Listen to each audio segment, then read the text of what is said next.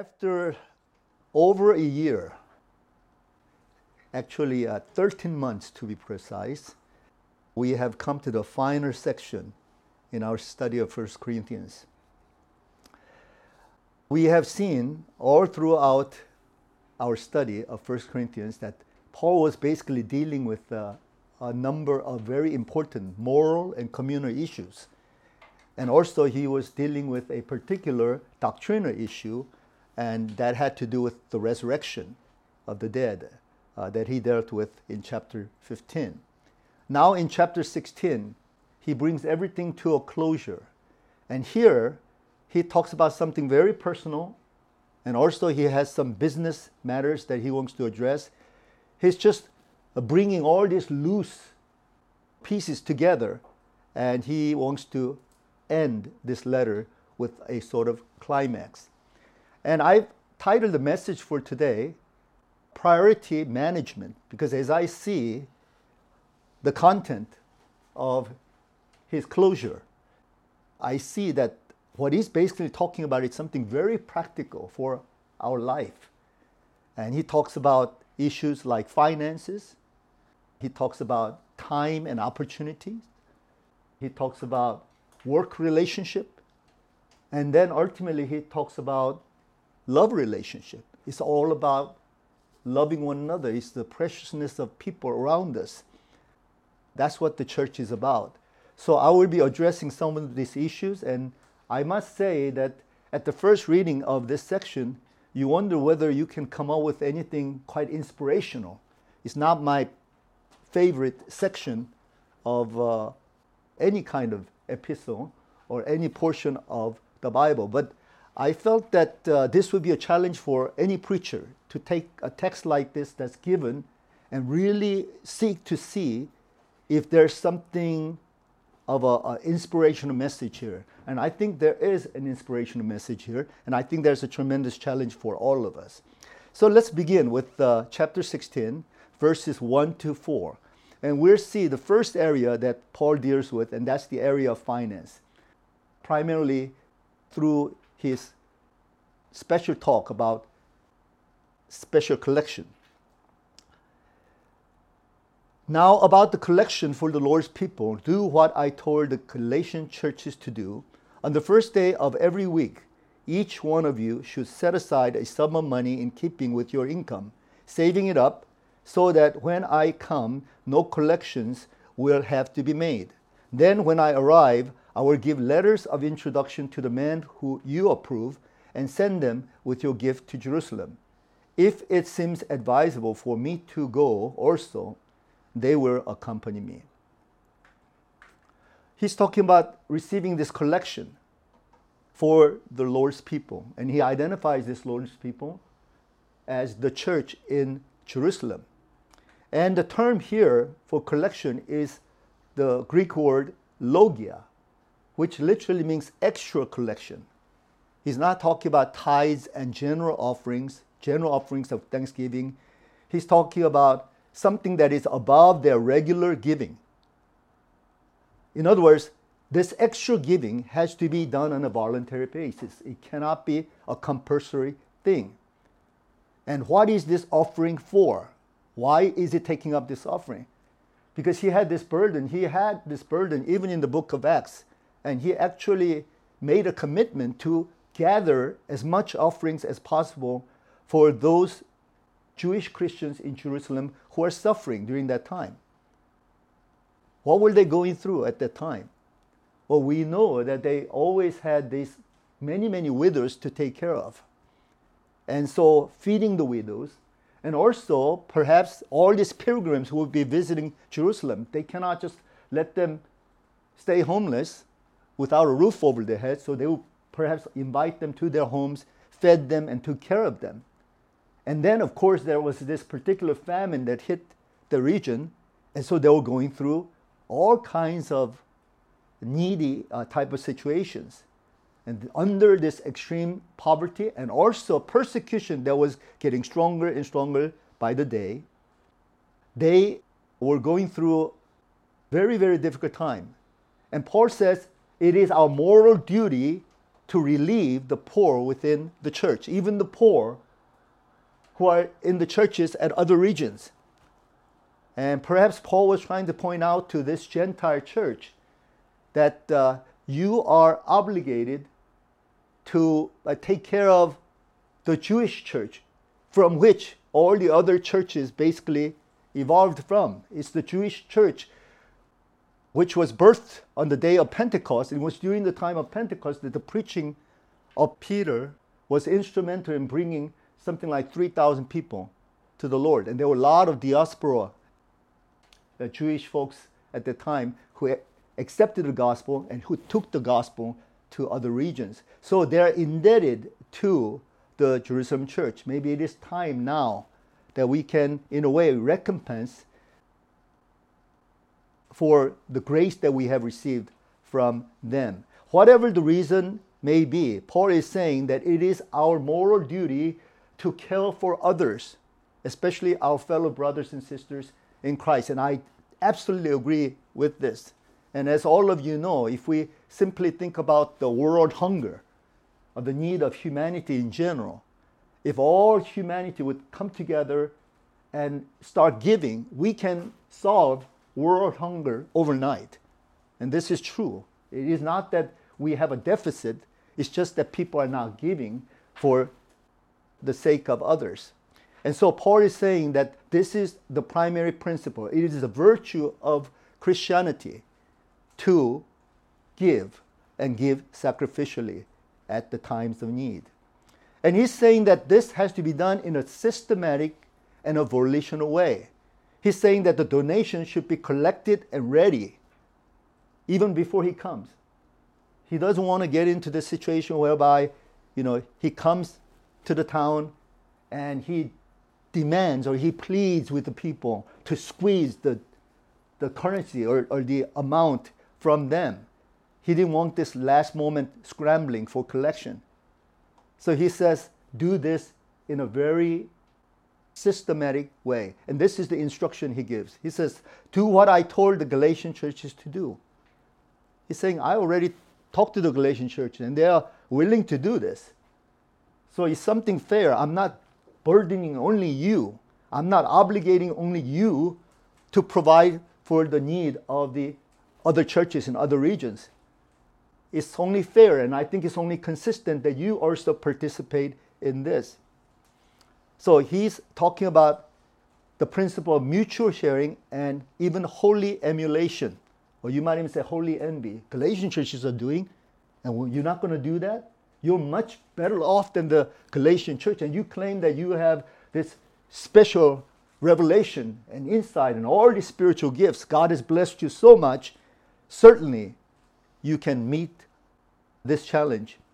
And then he says, on the first day of every week, and that's Sunday, each one of you should set aside a sum of money. There's a systematic way of taking up offerings.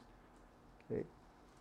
And this is not to mention tithes and general love offerings or the Thanksgiving offerings that they would give on a weekly basis. He's saying, above that, you should set aside a certain amount of money every week.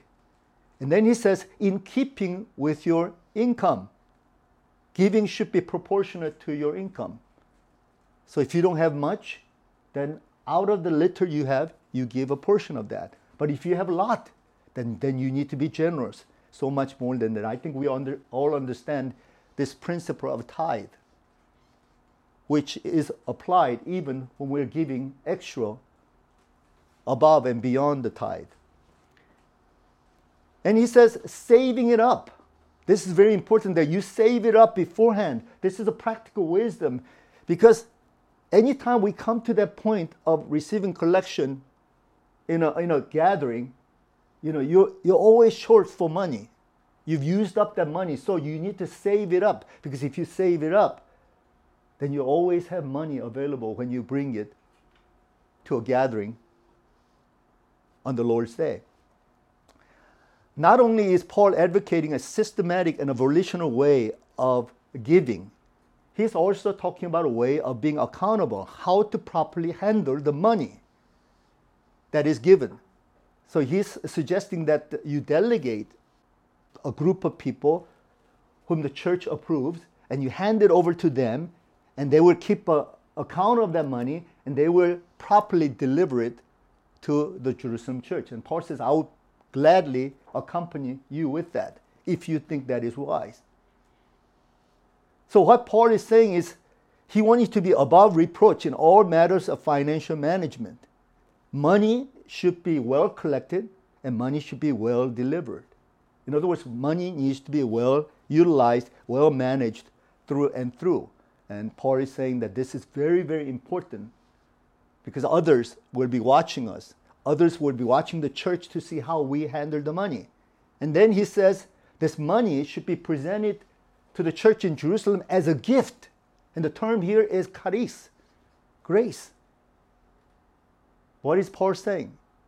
Everything is the grace of God. Money is not just something that I own and is my right and is my insistence.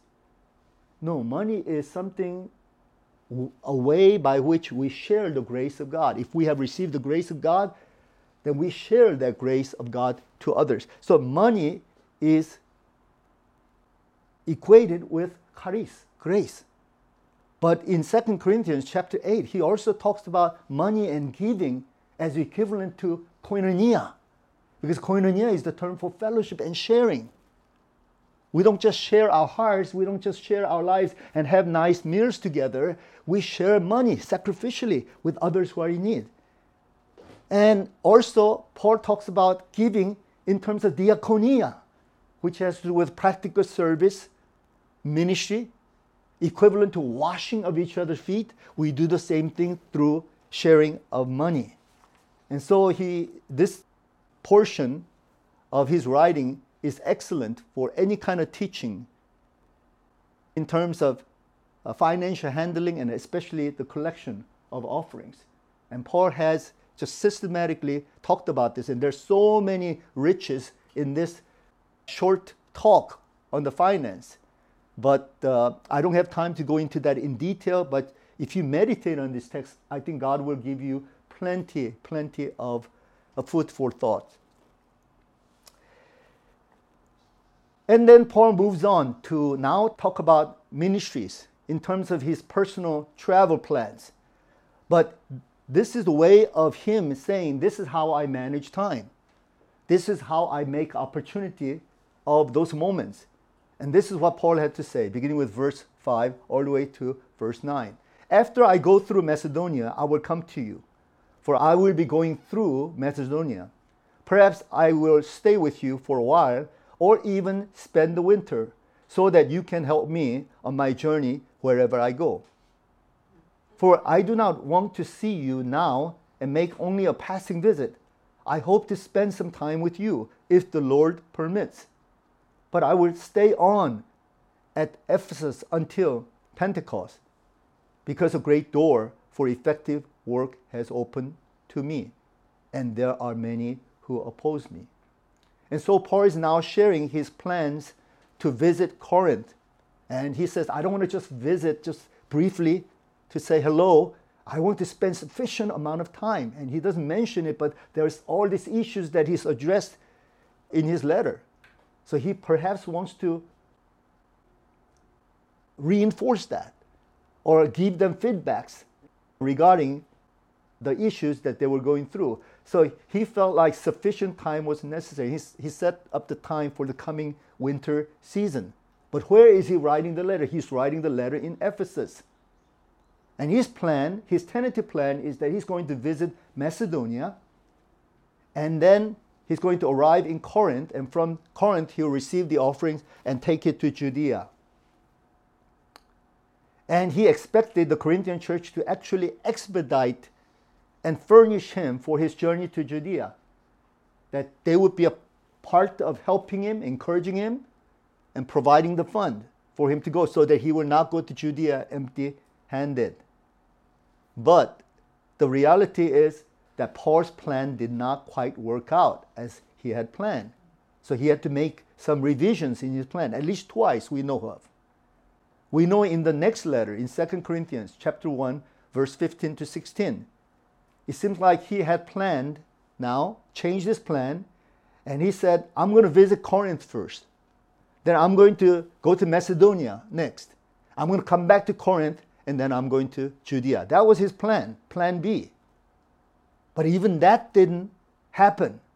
The actual happening, we know, is that somehow he had to make this short and painful visit to Corinth, an emergency visit to Corinth, because he had to reprimand them very strongly because they were questioning his apostolic authority. And so he had to make this emergency visit, discipline those who needed to be disciplined, and then he returned right back to Ephesus, and he traveled to Macedonia and then to Judea. And therefore, Paul is wise. Anytime he's making a plan, he doesn't say, this is the will of God, because what if it doesn't happen? What would happen to the will of God? What would happen to the authority in the name of Jesus? So he is kind of hesitant. You could tell in this writing. He says, perhaps, even, I hope. Then the key word, if the Lord would permit. So he's uncertain about the future. Anything that's related to future, no matter how firm our conviction may be, we have to always say, if it is the Lord's will. Everything has to be conditioned on the will of God. And this is in line with James's teaching in chapter 4, verses 13 to 15.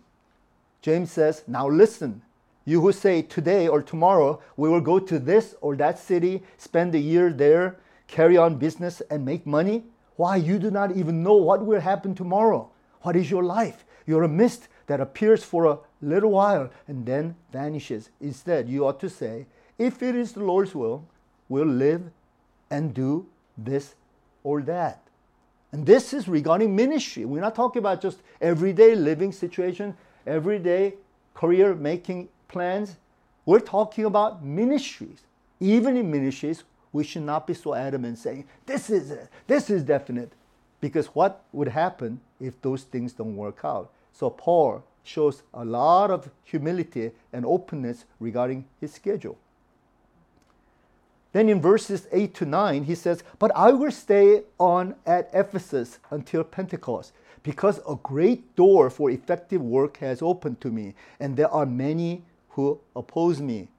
Well, here he seems to be very definitive. And what would determine our definitive way of understanding the will of God? And he has this to say, a great door for effective work has opened to me, even though there are many who would oppose me. So Paul's priority is always evangelism and nurturing the church. He's always working on evangelism. And if there's room for evangelism, he's going to prioritize that. And compared to that, he didn't want to go and just pamper the church members in Corinth who are already saved in the Lord.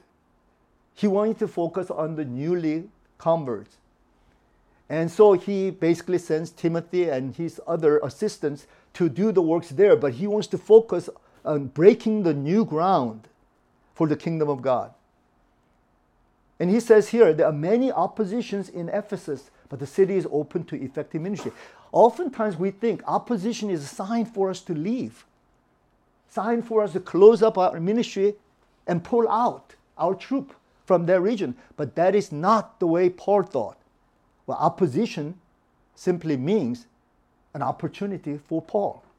And sometimes it is through opportunity, as long as there's an openness and for effective ministry, then I will be here. So what we need to do is stop complaining about the obstacles, but take advantage of the opportunities and leave the results in the hands of the Lord. And moreover, we should be animated by the zeal of our adversaries. If someone is opposing the gospel, and they have so much zeal to quench the fire of the gospel, then we must that much more have the zeal to proclaim the gospel and to stand our ground. In Ephesians 5, 15 through 16, Paul says, be very careful then how you live, not as unwise, but as wise, making the most of every opportunity, because the days are evil. Because the days are evil, because Satan is always working to oppose the gospel and the expansion of the kingdom, we must make most of every opportunity. So for Paul, the use of time in his travel schedule, in his planning, the occasions that he would meet, all these related to time and management is as important as money. In other words, the things that we think is very earthly, very natural, is very spiritual for Paul. Money is important. Time is important. Making those occasions and seeing the doors of opportunity, that has to do with revelation and insight. And so he's saying that we must make opportunity to enhance the ministry and expand the kingdom of God. Now, the third thing that Paul emphasizes is the people in terms of his co-workers. Along with money and the opportunity for ministry, Paul thinks that the most important factor here is actually the people, the co-workers, the team, his apostolic team. They were at the top of Paul's priority. And so Paul usually at the close of his letters, he mentions various people. And he's notorious for that, especially in Romans. You see that he has all this lengthy list of people that he commands, and he's actually recommending to the church in Rome, and he's constantly uplifting these individuals in his letters. So he begins in verse 10 with Timothy.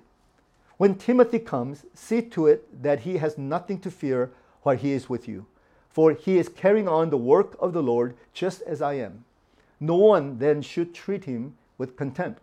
Send him on his way in peace so that he may return to me. I am expecting him along with the brothers. So Timothy was being sent by Paul to Corinth to obviously correct some of these abuses, their spiritual pride, the factions, their immoralities, their lawlessness. And he was really worried for Timothy because Timothy was still a young man. And he wasn't an apostle, but he was part of the apostolic company led by Apostle Paul. And you may know that Timothy, even though he was raised in a godly family, it was Paul who actually converted him, who led him in Christ. And so Timothy was Paul's son in the faith. And so Paul adopted him and took him, and he basically served as an assistant to Paul. And yet Timothy, because he was young and inexperienced, he lacked confidence. And you see that especially in 1st and 2nd Timothy, how he's exhorting Timothy to have confidence and have a sense of dignity and esteem as a servant of God. And so he lacked confidence and he lacked respect. Other people did not give him respect. They might have given respect to Paul if he confronted them face to face. But right now, they are bad-mouthing Paul behind his back. And so Timothy has to go into this situation where people, some of them may be hostile to Paul. And him representing Paul will receive the blunt edge of their hostility. And so Paul is very much concerned because he's sending Timothy to the den of lions, so to speak, and he doesn't know what's going to happen. So this is what he clearly demands that they do. That Timothy should have nothing to fear from you, that you should not treat him with contempt. You should definitely send him with peace, because he's going to come back and he's going to give me a report of you.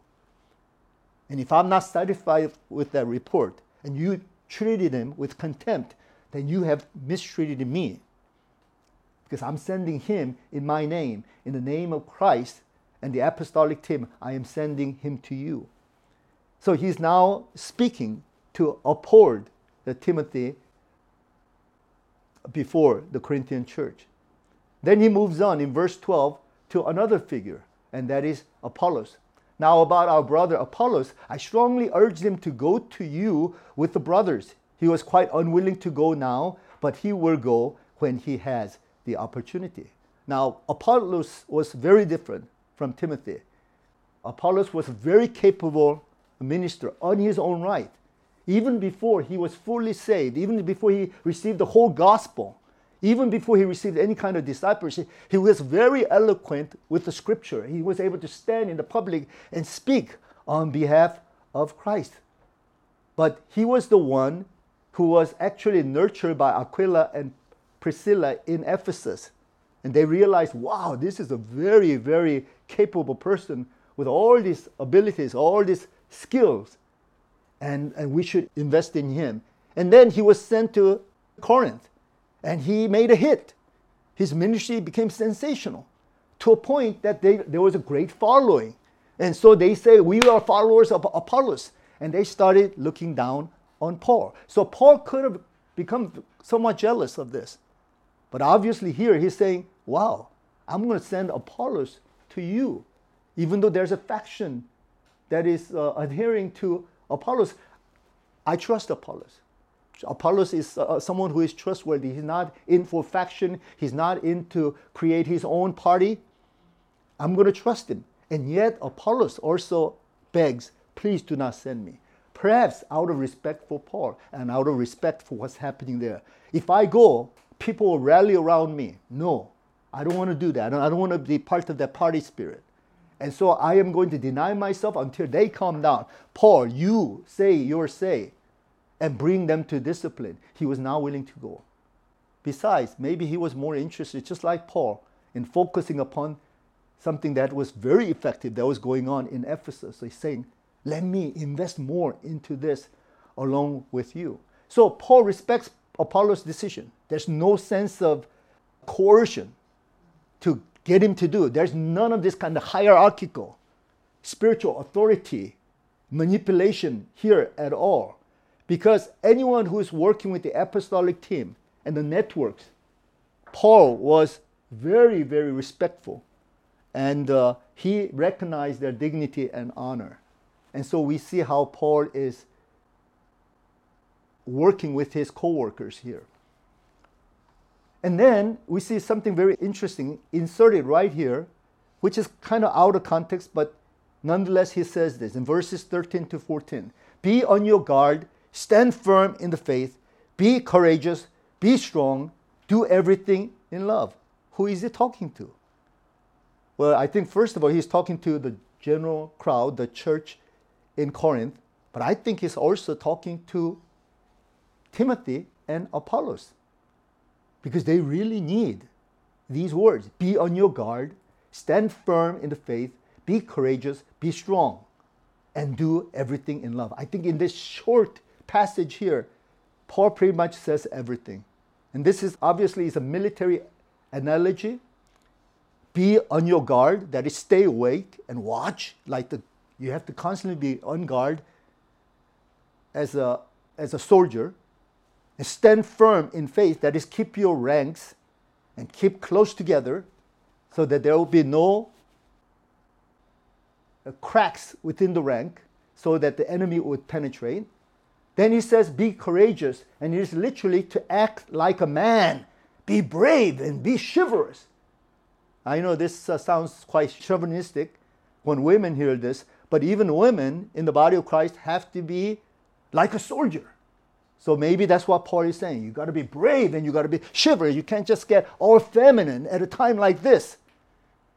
And then he says, be strong. That is, summon all your inner strength and take your stance. Take your stance of faith. And then at the end he says, do everything in love. You see, he's going back to that principle of 1 Corinthians chapter 13. No matter how militant your faith may be, no matter how daring and how valiant your stance against the enemies may be, without love, it is really nothing. So always remember, even if you have firm faith and strong type of spirituality, always be meek and humble-spirited in love. Then he moves on to mention another group of people, and that is the household of Stephanas. Let's begin reading from verse 15. You know that the household of Stephanas were the first converts in Achaia, and that is where Corinth is located, and they have devoted themselves to the service of the Lord's people. I urge you, brothers and sisters, to submit to such people and to everyone who joins in the work and labors at it. I was glad when Stephanas, Fortunatus, and Achaicus arrived, because they have supplied what was lacking from you, for they refreshed my spirit and yours also. Such men deserve recognition. So he's talking about Stephanas' household, and it seems like he's including Fortunatus and Achaicus. And it seems like, based upon what the scholars are saying, that these two names, Fortunatus and Achaicus, is very common among the house slaves. So maybe they were the house slaves and they became free men, that now they're simply servants in the household of Stephanas. And they were obviously sent as delegates from Corinth. Maybe the whole group sent them, or maybe they were sent voluntarily. They decided, we're going to represent those who really care about Paul and the relationship. And so they were sent from Corinth to Ephesus to visit Paul. And maybe through them, they received a letter that Paul had read, and now he's replying to in this very letter in 1 Corinthians. But this is what Paul has to say about Stephanas' household. He says they were the first converts in this region of Corinth, Achaia. And they are very devoted servants. And they've been serving the church from the very beginning. And now they have come to me, and now they are instrumental in serving me and providing for my needs and refreshing my spirit. In a way, it seems like what he's saying is that you guys didn't really think about my needs and how I may be taken care of, but these people who came from your company, they really took care of me. And because of them, I have a positive spirit about you. And so based upon what they had demonstrated, he's saying we should show respect and honor, and you should be willing to submit to them, because they are the type of leaders who would make great leaders in the body of Christ. They are true servant leaders. And so this is another way he's now commending or recommending Stephanas and his family to the rest of the church in Corinth. And then finally, in verses 19 to 24, he pours out this series of greetings. And when he's repeating it over and over, these greeting words, he seems to be trying to mend whatever was of tension and whatever was of misunderstanding, whatever strifes that he was experiencing with the rest of the Corinthian church. So he's obviously wants to patch that up. And for him, the final word has to do with love and reconciliation, has to do with relationship. So let's read from verses 19 to 24. The churches in the province of Asia send you greetings. Aquila and Priscilla greet you warmly in the Lord. Here, Asia, by the way, Asia, here's Asia Minor. That's where Ephesus was. Ephesus was the capital of Asia Minor. He's sending this greeting from Asia Minor, from the capital of Asia Minor, and all the other churches in Asia Minor. He's sending greetings to Achaia, and the central city there was Corinth.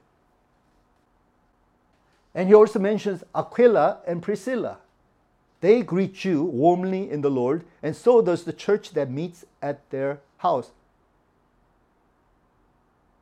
All the brothers and sisters here send you greetings.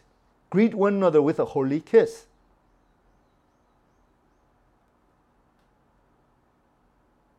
So here we see just a series of greetings and greetings and greetings. And he mentions Aquila and Priscilla, who are the husband-wife team, and they were known for house church movement in the early church days. To give you a little brief description of their ministry, Aquila was Jewish Christian, and there was a persecution in Rome where they were stationed, and so they were expelled out of Rome. And so out of Rome, they moved to Corinth. And they started doing tent making, just like Apostle Paul. And that's where they met, these two. And then from Corinth, they heard about Ephesus, that this is a prime ground for evangelism, and they settled in Ephesus. Then later on, they went back to Rome, they came back to Ephesus. So you see them traveling constantly, making tents for a living, and opening up their homes for the church gathering. And so they were the prime example of this authority. They may not be apostles. They were well renowned among the apostles for very effective ministry they did alongside Paul. In the same city, but in the similar regions, wherever Paul would go, they would go and crisscross with one another. So he's saying, I send you greetings, they send you greetings, all these Christians everywhere, they're sending greetings. I know all these people, and they're all connected together in this apostolic tent ministry, and we're all sending you greetings and greetings, greetings. Then he says, greet one another with a holy kiss. Well, that's a very intimate type of act, isn't it? Intimacy, friendship, mutual respect and honor. He's saying, this is what Christian fellowship is about. Do it. And then he signs off. And he takes the pen from his scribe, obviously, and he writes the final words. This means that Paul, in most of his letters, it wasn't his own writing. It was writings inscribed by his scribe. He pretty much, worded them, and the scribe would write them down. But usually at the end, he would sign a few words to clearly show whoever is reading this letter that he is that authority behind that letter. So he signs off and he writes his final words, and it is interesting. In this final word, there's both a curse and a blessing. Can you believe it? This is unusual that he would put a curse, a word of curse there, and then he'll wrap it up with a word of blessing. But you could tell that there was a tension constantly with this Corinthian church. And when we get to the 2 Corinthians, it gets even worse. Oh, Paul gets even more fired up. This is very gracious on the part of Paul here in the 1 Corinthians. And so he has to place this curse because there are people who are having a really non-Christian type of spirit, and maybe even heretical type of spirit. And he wants to make sure that everything's purged. He's not saying who, he's just saying that if anyone does not love the Lord, and that is act out of that love for the Lord, out of true commitment to the Lord, true priority in the Lord, but if they are rather insisting upon their own name, their own fame, their own club, or their own theologies, their own doctrines, then he says, let that person be cursed. Then he adds, come, Lord. That is the term Maranatha, and that is the Aramaic word for come, Lord. He's asking, invoking the coming of the Lord in judgment. Of course, this term is used for his second coming, but he's saying the Lord can come at any time to bring that judgment. And he's using his apostolic authority to bring this curse upon anyone who does not truly love the Lord. Now, some people might say, wow, that's pretty mean of Paul. This is not mean of Paul. He's just stating the fact. But because even John, in his gospel, he talks about anyone who does not believe in Jesus Christ are condemned already. They're cursed already. So Paul is just saying, if you say you love the Lord, then make sure that you truly are in line with the Lord. And you're doing according to the things that will please the Lord. And then, of course, the final blessing is always very consistent with what Paul has said all throughout his other letters. The grace of the Lord Jesus be with you. My love to all of you in Christ Jesus. Always talk about the grace of the Lord Jesus Christ and love of God expressed through us, the Christians, that we continue to bond together in love. And he's saying, may the grace of the Lord Jesus be with you. And my love to all of you in Christ Jesus. And he ends it by saying, Amen. Amen. So when I read Paul's writings, and especially all throughout the First Corinthians, I was pretty much personally very impressed with all the teachings which were relevant to the Corinthian church's context. And then the final chapter, on chapter 15, the theme of resurrection. And I'm sure you would agree with me, we're quite impressed with how Paul organized his thoughts regarding the theme of resurrection. And then here, even at the end, even in this closing part, he is so meticulous that he covers pretty much everything that's related to finance, related to time, related to ministry relationship, and finally, relationship in general amongst the fellow Christians. And so I think this is just a wonderful example for us ministers and especially us preachers. If we're going to ever proclaim the gospel to others, and we are trying to jot down certain contents in terms of letter or some kind of documents, we should learn from Paul how everything ought to be comprehensive. I think that he's a good role model for all of us ministers of the gospel. Amen? Amen. Let us pray.